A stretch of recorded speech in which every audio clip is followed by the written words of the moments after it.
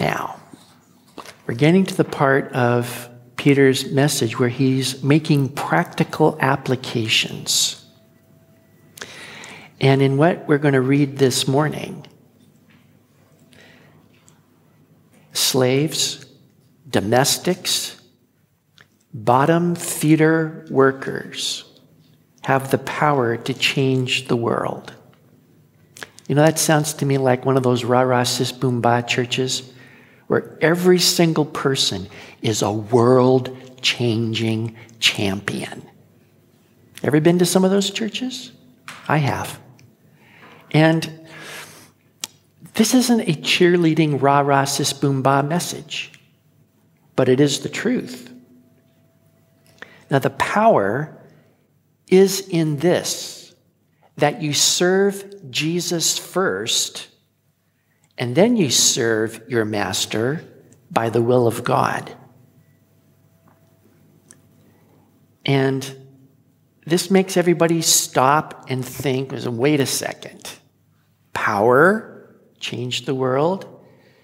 This is an unequal relationship because the boss has all the power and I don't have the power.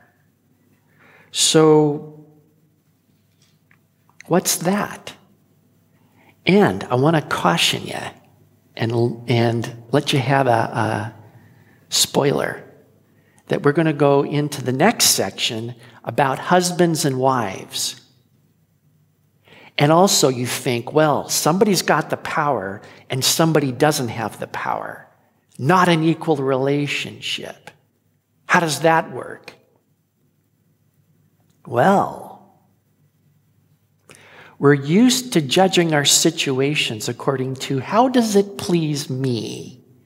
Do I like it? And if I don't like it, reverse it.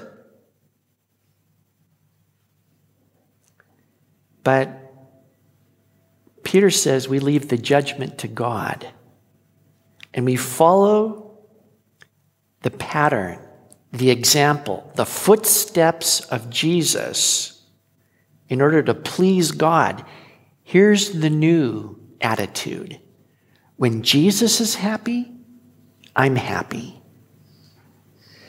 And as we'll see here, serving Jesus first is going to transform your job, and it has the power to transform the world. 1 Peter chapter 2, verse 18. Servants, be submissive to your masters with all fear, not only to the good and gentle, but also to the harsh. For this is commendable, if because of conscience toward God, one endures grief, suffering wrongfully. For what credit is it if when you're beaten for your faults, you take it patiently? But when you do good and suffer, if you take it patiently, this is commendable before God. For to this you were called, because Christ also suffered for us, leaving us an example that you should follow in his steps, who committed no sin, nor was deceit found in his mouth, who when he was reviled, did not revile in return. When he suffered, he did not threaten, but committed himself to him who judges righteously, who himself bore our sins in his own body on the tree, that we, having died to sins, might live for righteousness, by whose stripes you were healed. For you were like sheep going astray, but have now returned to the shepherd and overseer of your souls. So look, verse 18, servants, the servants. Who are the servants? And the word here means those slaves that are born into a household, but they're not born into the family. They belong to a larger group of servants around a particular family. Those are the ones that do the menial jobs over and over and over. Wash the clothes, do the dishes, feed the pigs, assuming you're not a kosher household. Do the whatever. Insert this job here. Clean the toilets. All right? That's your job. You don't have a choice. You don't have any rights. And it's a weak position. That is, you have to do as you're told. If you run away, you're going to be branded when they catch you. And if you run away again and they catch you, you're going to be killed. Now, the equivalent for us today is being an employee. You have more choices than a slave, but sometimes not that many. I think all of us know what it's like to have to work a job. If you could change your job, why, you would. But you look around and there aren't that many jobs, and so you say, okay, I'm kind of stuck here. And basically you're powerless. And because you're powerless, your employer can often be harsh and unreasonable. Because your employer has all the cards. Sometimes less, sometimes more, but your boss can be demanding, unreasonable, grasping, unfair. They decide they don't like you. And so you're in their power. They can treat you crummy. Life is unpleasant. There's a name for that. It's called being a wage slave. And my dictionary tells me they coined that in 1882. That's how long people have been thinking about being a wage slave. And I think we have some wage slaves with us here this morning. I have done that.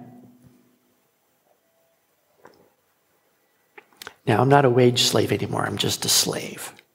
So I went down a step. But I'm with you. Now, look what Peter commands here. The impossible, the incredible, I can't believe he's saying this. Honor your masters and submit to them.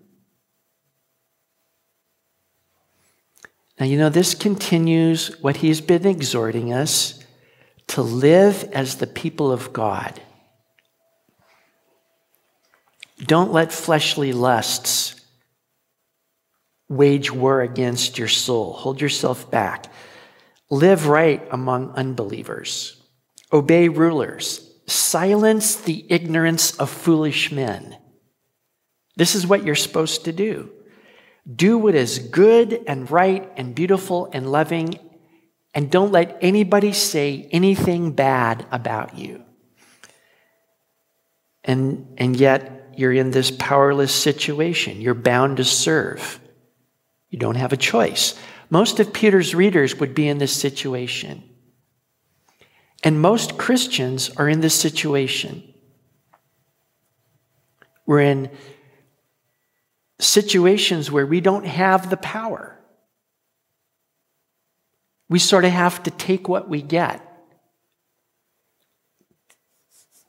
And Peter says, submit to your master, whether good and nice and considerate, or harsh, unreasonable, crooked, and perverse. But you are to respect your master as worthy of respect, even if he's not worthy of respect. And the real significance to this is that you have a new master whom you serve. And Peter's already referred to this. In verse 16, he says, as free, using liberty not as a cloak for vice, but as bondservants of God. When you received Jesus, you became a slave of God. And this is not mystic theology. This is a reality because Jesus bought you out of your situation with his own blood. And you're his now. And your clothes are his. And everything you own is his, and you are his. This is real. Now you're free from slavery to sin. And sin is doing what I want. Me, making me happy. I live for me. I take the opportunities I want for me. Life is about me. But that's not what we're about now. Now I am God's slave. And my first priority is, what does God want? And anything he wants, he gets. Because I'm his. I don't belong to myself anymore. This is not my money, my time, my anything. You know, what I am basically is a steward of somebody else's property. That's the job we have. That's what being a slave is. Now our master says, here's your body, here's your clothing, here's your time, your money. You are the steward of it now for me. Use this for me. And this applies to every Christian in every time, in every place. You know, we call him Lord. And that really means Lord, boss, sir, master. And if he's not Lord, then he's not Savior. He doesn't come in part package. And he's not waiting for us to elect him. He already is. He is the boss. And so he's your boss. And those who disobey Jesus are not going to inherit the kingdom of God. If you are disobeying Jesus, you should be in terror of your soul. Everybody gets that, right? Okay, so look at this command. Respect your earthly master, whether he deserves it or not, because you are obeying your first master, Jesus. So you respect your boss. This is going to make God happy. This pleases him because it's like being God himself. This is what God does. He's consistent the way he loves everybody, whether they deserve it or not. Who deserves the love of God, by the way? Nobody. But he loves us anyway. He loves us even though we don't deserve it. Now here's what he says in Matthew 5. Jesus said this, "You've heard that it was said, you shall love your neighbor and hate your enemy. But I say to you, love your enemies. Bless those who curse you. Do good to those who hate you. Pray for those who spitefully use you and persecute you, that you may be sons of your Father in heaven. For he makes his sun rise on the evil and on the good. He sends rain on the just and on the unjust. For if you love those who love you, what reward have you? Don't even tax collectors do the same? If you greet your brethren only, what do you do more than others? Don't the tax collectors do this? Tax collectors are not nice people. They're the scum of the earth. But even tax collectors can be nice to other tax collectors because they're the only guys that they can hang with. But they can be nice to one another. Now that's tax collectors back then. We love everybody at HMRC, okay? Because Jesus told us to. There's the punchline. But he says, therefore, you shall be perfect just as your Father in heaven is perfect. Now, if your master is good and gentle, you respect him, but that's no miracle, is it? Anybody could do that. You have a good master, boy, you want him to stay alive. You're an endangered species, sir. Thank you for treating me nicely. How's your family?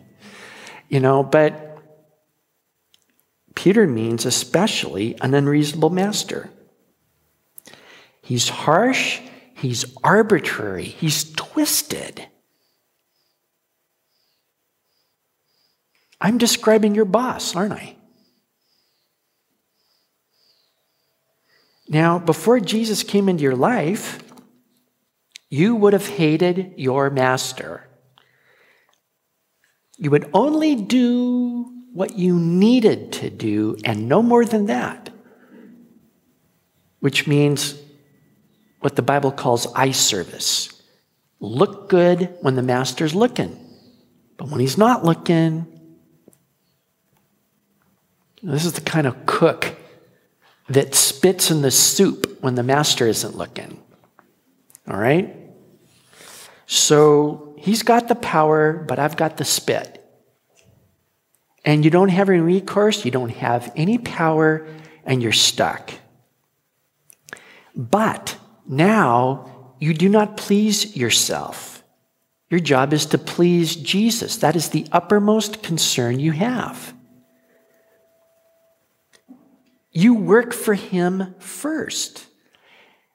Jesus has you working for this harsh, unreasonable person. And you obey Jesus first. So you don't badmouth your master behind your back. You do a full day's work, even when he's not looking, because your master in heaven is looking. You are dependable and faithful. You don't steal from the company because your wages are so low, you figure they owe you this. So you're just going to take a little bit from the company and even things up, says I. And God says, no, you shall not steal. And in fact, you pray for your boss. You ask God to bless him. You ask God to forgive him. You ask God to love him. Now, doing good and suffering for it finds favor with God. And what this means is God sees you, he understands what kind of a situation you're in. Now, the devil wants to lie to you and say, if there's a God in heaven, he does not know your name. He doesn't care about you. Look what he's allowed you to do, to work for that person. You think if there's a God in heaven, he'd give you this crummy job? He'd let you be a wage slave? Doesn't sound like my idea of a nice God. So, the devil wants to slander God. But God is a great amount of help. And especially on your job, in your situation that you're in right now. Because you can't do good and suffer for it without God. This is not a human attitude. And you can't do this, what Jesus is commanding, without him. You need his Spirit. And this is what forces you to press in and say, you know what? I am not this nice. And I don't like my boss. And I think this situation stinks. So if I'm to obey your command, I'm in real trouble. I can't do this. Please help me. And then he will enable you to pray for those who mistreat you. You endure by the power of the risen Lord Jesus. And see, you become dependent upon God. And this dependence pleases him. It really pleases him when we're depending upon him. Because what it does is, it makes his power visible. Visible. How does that guy keep doing it? how does he keep his attitude straight? Why isn't he cursing God and dying like everybody else? His power is being made perfect in weakness. Now, we're to be servants of God first because that is what it means to be like Christ. Jesus suffered as a servant under his master. You know, Peter here quotes Isaiah 53 3 times. And Isaiah 53 is the chapter about the suffering servant of the Lord, which was really difficult for the Jews to understand because they could see two kinds of servants in the scriptures. And one of them's a suffering servant, but the other one is victorious over all the nations. We like this guy. Suffering servant? Don't understand that one. Well, let's not worry about that. Let's worry about the guy who comes in on a white horse and whips the Romans and puts Israel at the head of the nations. And I like that. I like it a lot. Suffering servant? I don't understand suffering in the first place, so why try to figure that out? But this is crucial because that servant is one person. And the order is suffering and humility first, glory and ruling after that. And so, Peter is now focusing on the suffering that comes first. Now, first of all, Jesus left us an example. He is the servant of the Lord first. And everything he does for God as a servant. He's about completely fulfilling the will of the Father. In the scripture I read earlier, remember Jesus said the Son can do nothing of himself, but only what the Father shows him. That expresses absolute submission to the will of God. I'm not here to do my own thing, but only what the Father shows me. So this servant is going to please God fully in every respect, so that the Father says, in whom I am well pleased. Well pleased.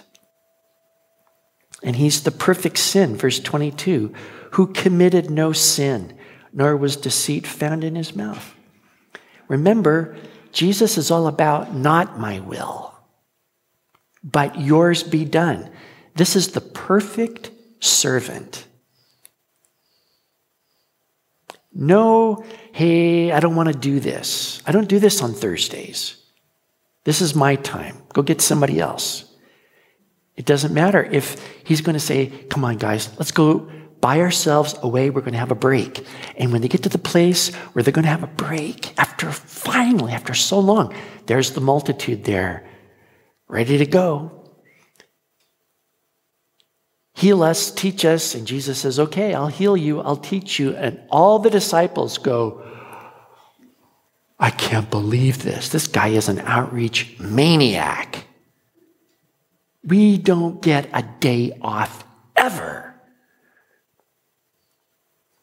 But Jesus is not there on his own. He is the servant of the Father. Now, here's God's pleasure. This is what God wanted. The chief mission of the suffering servant is to have his servant suffer for all men. All the wrath of God was going to fall on his suffering servant. And this is the greatest suffering of all. Who committed no sin, no deceit in his mouth. He didn't do anything wrong, and yet God is going to pour out his wrath against all deception and sin on that suffering servant who did nothing wrong. That's your job? That's harsh. That's like working for the harshest, most twisted, crooked master. You didn't do anything wrong, and you get all the wrath for it, and that's your job. Now, he was to be rejected by all men, reviled. Verse 23, he was reviled. For what? He didn't do anything wrong. And yet he was reviled. That means they said bad things about him, criticized him. You guys don't obey the Sabbath. You don't eat with washed hands. You heal on the Sabbath. What's your big problem? Oh, he casts out demons by Beelzebub, the ruler of the demons. He's from the pit of hell. He's being reviled. And in Isaiah 53, it says, all those rebukes that were directed toward you fell on me. So his job description is you have to take all the hostility that people give towards God upon yourself. And then he's criticized and reviled because he doesn't respect the authority of the religious leaders. There's the biggest sin right there as far as they're concerned. Who does he think he is? By what authority do you do these things? By what name do you do these miracles? And these are the same guys who are rejoicing as he's dying. Well, he saved others, but he can't save himself. Hey, why don't you come down off the cross and we'll believe you? Tui. Reviled. And when he suffered, he did not threaten. Can you imagine if anybody could respond to that? It would be Jesus. You know, Jesus is the most dangerous person who has ever lived. And you cannot trifle and play with Jesus and live. It says in Psalm 2, kiss the Son, lest he be angry and you perish in the way when his wrath is kindled but a little.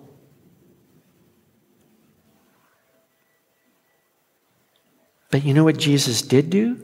He continually entrusted himself to him who judges righteously. In other words, Jesus didn't judge for himself. He didn't say, my situation stinks right now. And he didn't curse God for what a crummy job that he had. But instead he says, into your hands, Father, I commit my spirit. You judge. You make this come out the way you want. You judge. And his whole focus was to do the will of the one who sent him and to finish that work. Now, that work is to serve you and me and every person who's ever lived. Exactly the same way he got down and washed his disciples' feet. He's washed all of our feet and served us.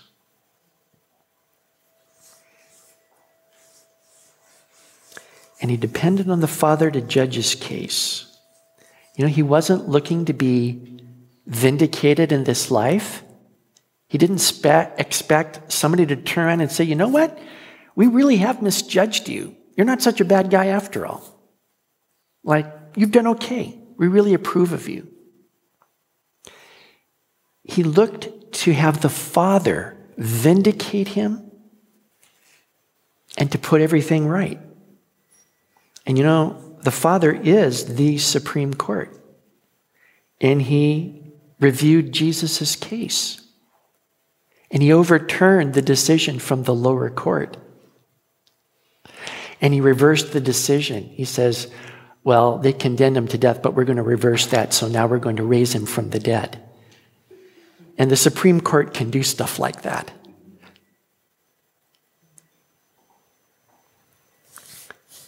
Now, Peter says in verse 21, for to this you were called. This is the purpose of God for your life right now. You are to follow in Jesus' footsteps. And the word there that's used actually means to write after a sample text that's been laid out, like for kids who are learning to write. And the teacher would draw out the letters and say, okay, now you do it. So, you know, the kid grabs by the wrong. Good. Well done. Let's try the next one. That's not so good. Let's try it again. Jesus wrote it all out for us. And so now we're to follow him. We're to copy his moves. We're to walk in his footsteps. So we are to submit ourselves to the Father. And we're not going to sin. We're not going to deceive. We're going to entrust ourselves to the one who judges righteously. He's going to take care of things. And this is a big change, right? This is huge. This is not the way everybody else works. Everybody else is straying like sheep, like he talks about in verse 25. We were making our own decisions. We judge this by our own understanding. I say, this is a harsh, unreasonable master, and inside my mind, I'm checking out. But we've returned to the shepherd and overseer of our souls. And you know, he's really alluding to Psalm 23 here. The Lord is my shepherd. I shall not want. And specifically, he's the one who leads me in paths of righteousness for his name's sake. As if he had us by the hand, and he says, walk with me. I'll show you the right way to go. So here's how it works out. The Lord is my line manager. The Lord is my supervisor. The Lord is my boss. And that means I am his slave. And wherever you're working right now, just realize you work for him.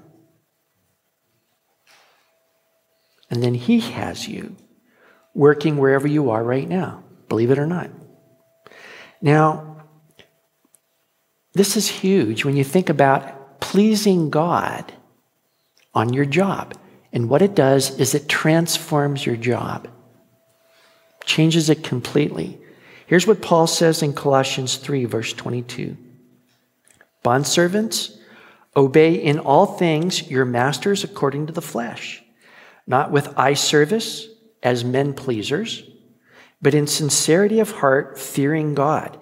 And whatever you do, do it heartily as to the Lord and not to men, knowing that from the Lord you will receive the reward of the inheritance, for you serve the Lord Christ.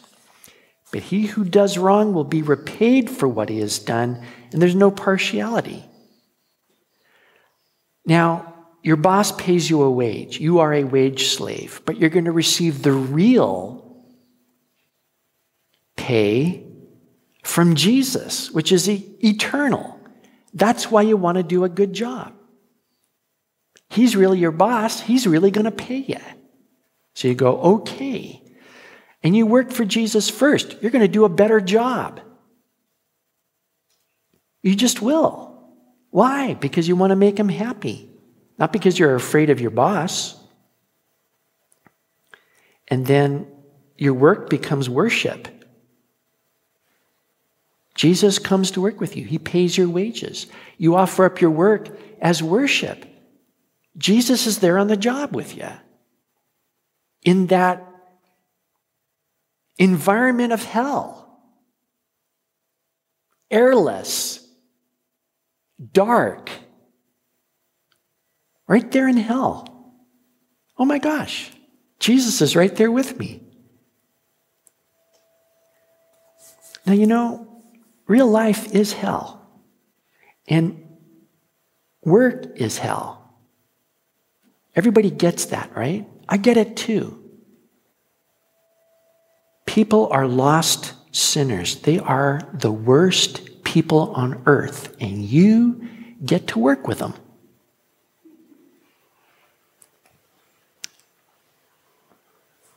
Not a lot of rejoicing going on just now this second.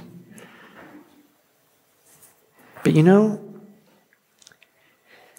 because you're there and Jesus is with you, it transforms the situation. It brings light into a dark place. It brings love into a dog-eat-dog situation. It brings patience. And it makes a difference that cannot be missed. I mean, you are the city on a hill. You could not be hidden. It's not possible.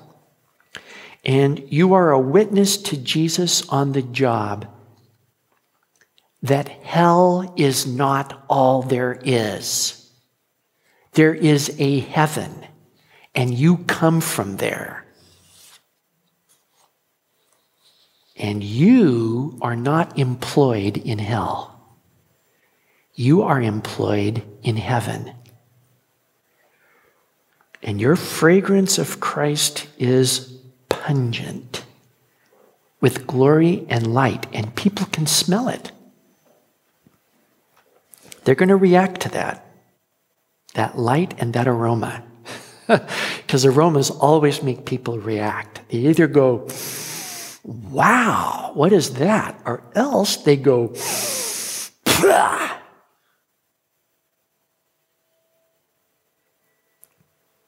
Now, some people have never smelled heaven before, and they're going to go, wow, what is that?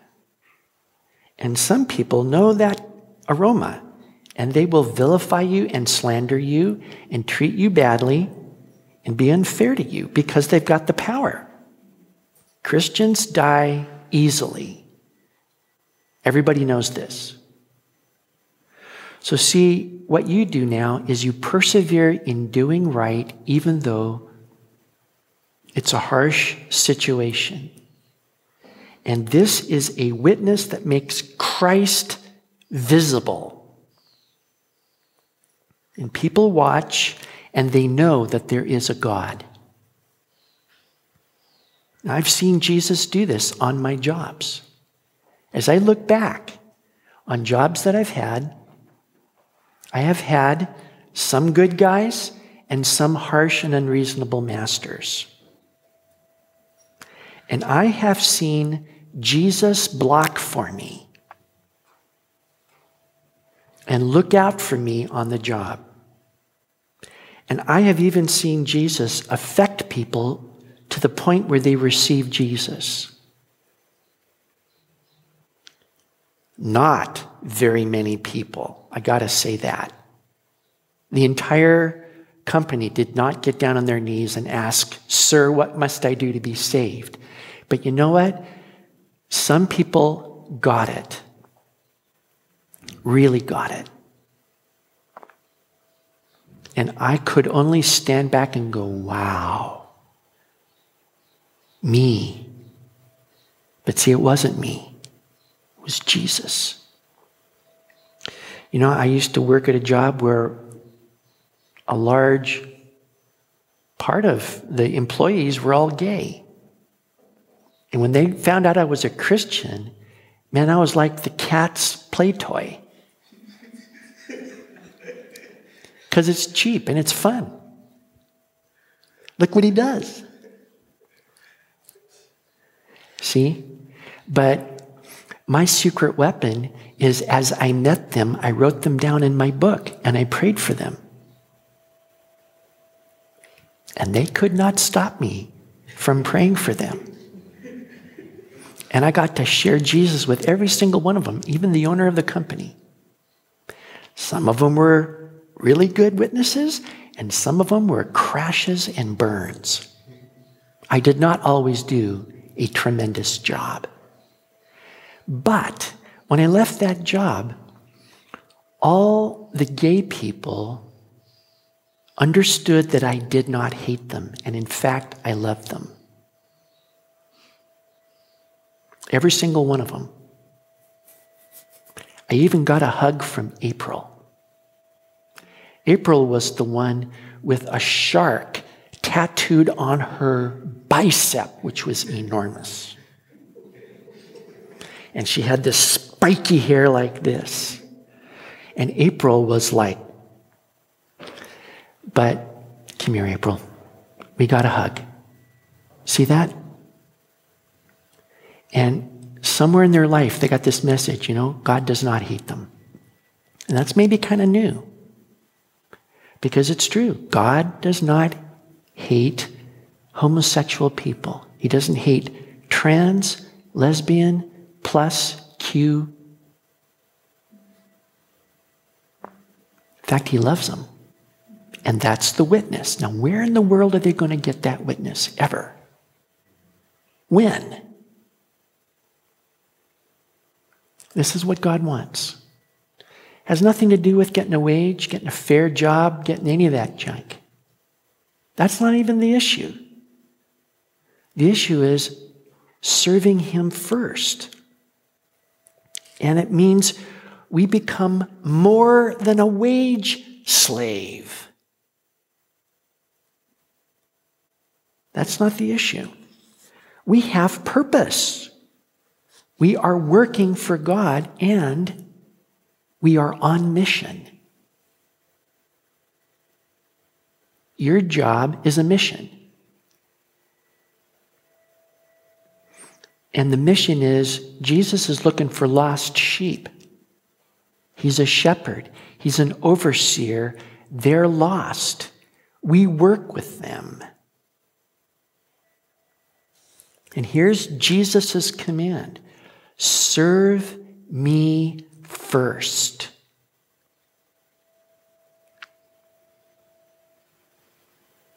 Does everybody hear him? Okay, let's pray. Thank you, Heavenly Father, that you do send your Son. You make it rise on the wicked and on the just. You send rain on the wicked and the just, and you love your enemies. You love the people that we work with. You love our bosses.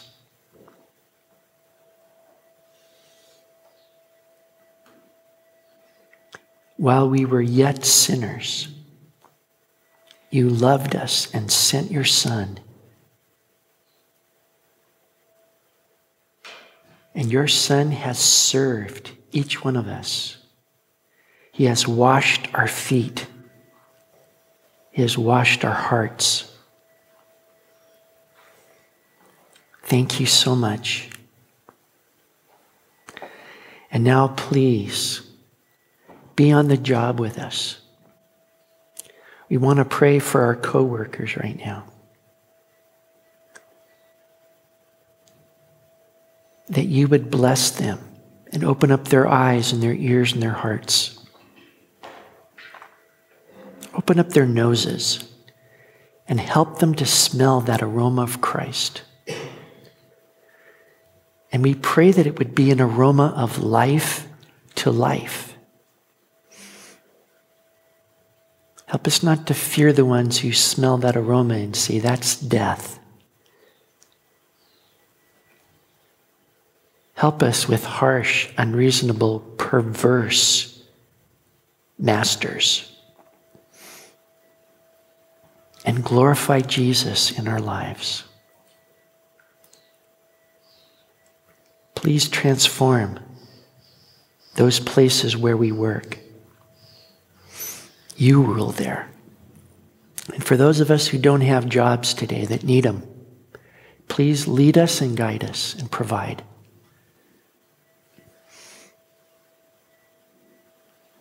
We commit our lives into your hands. We thank you, Lord, in Jesus' name. Amen.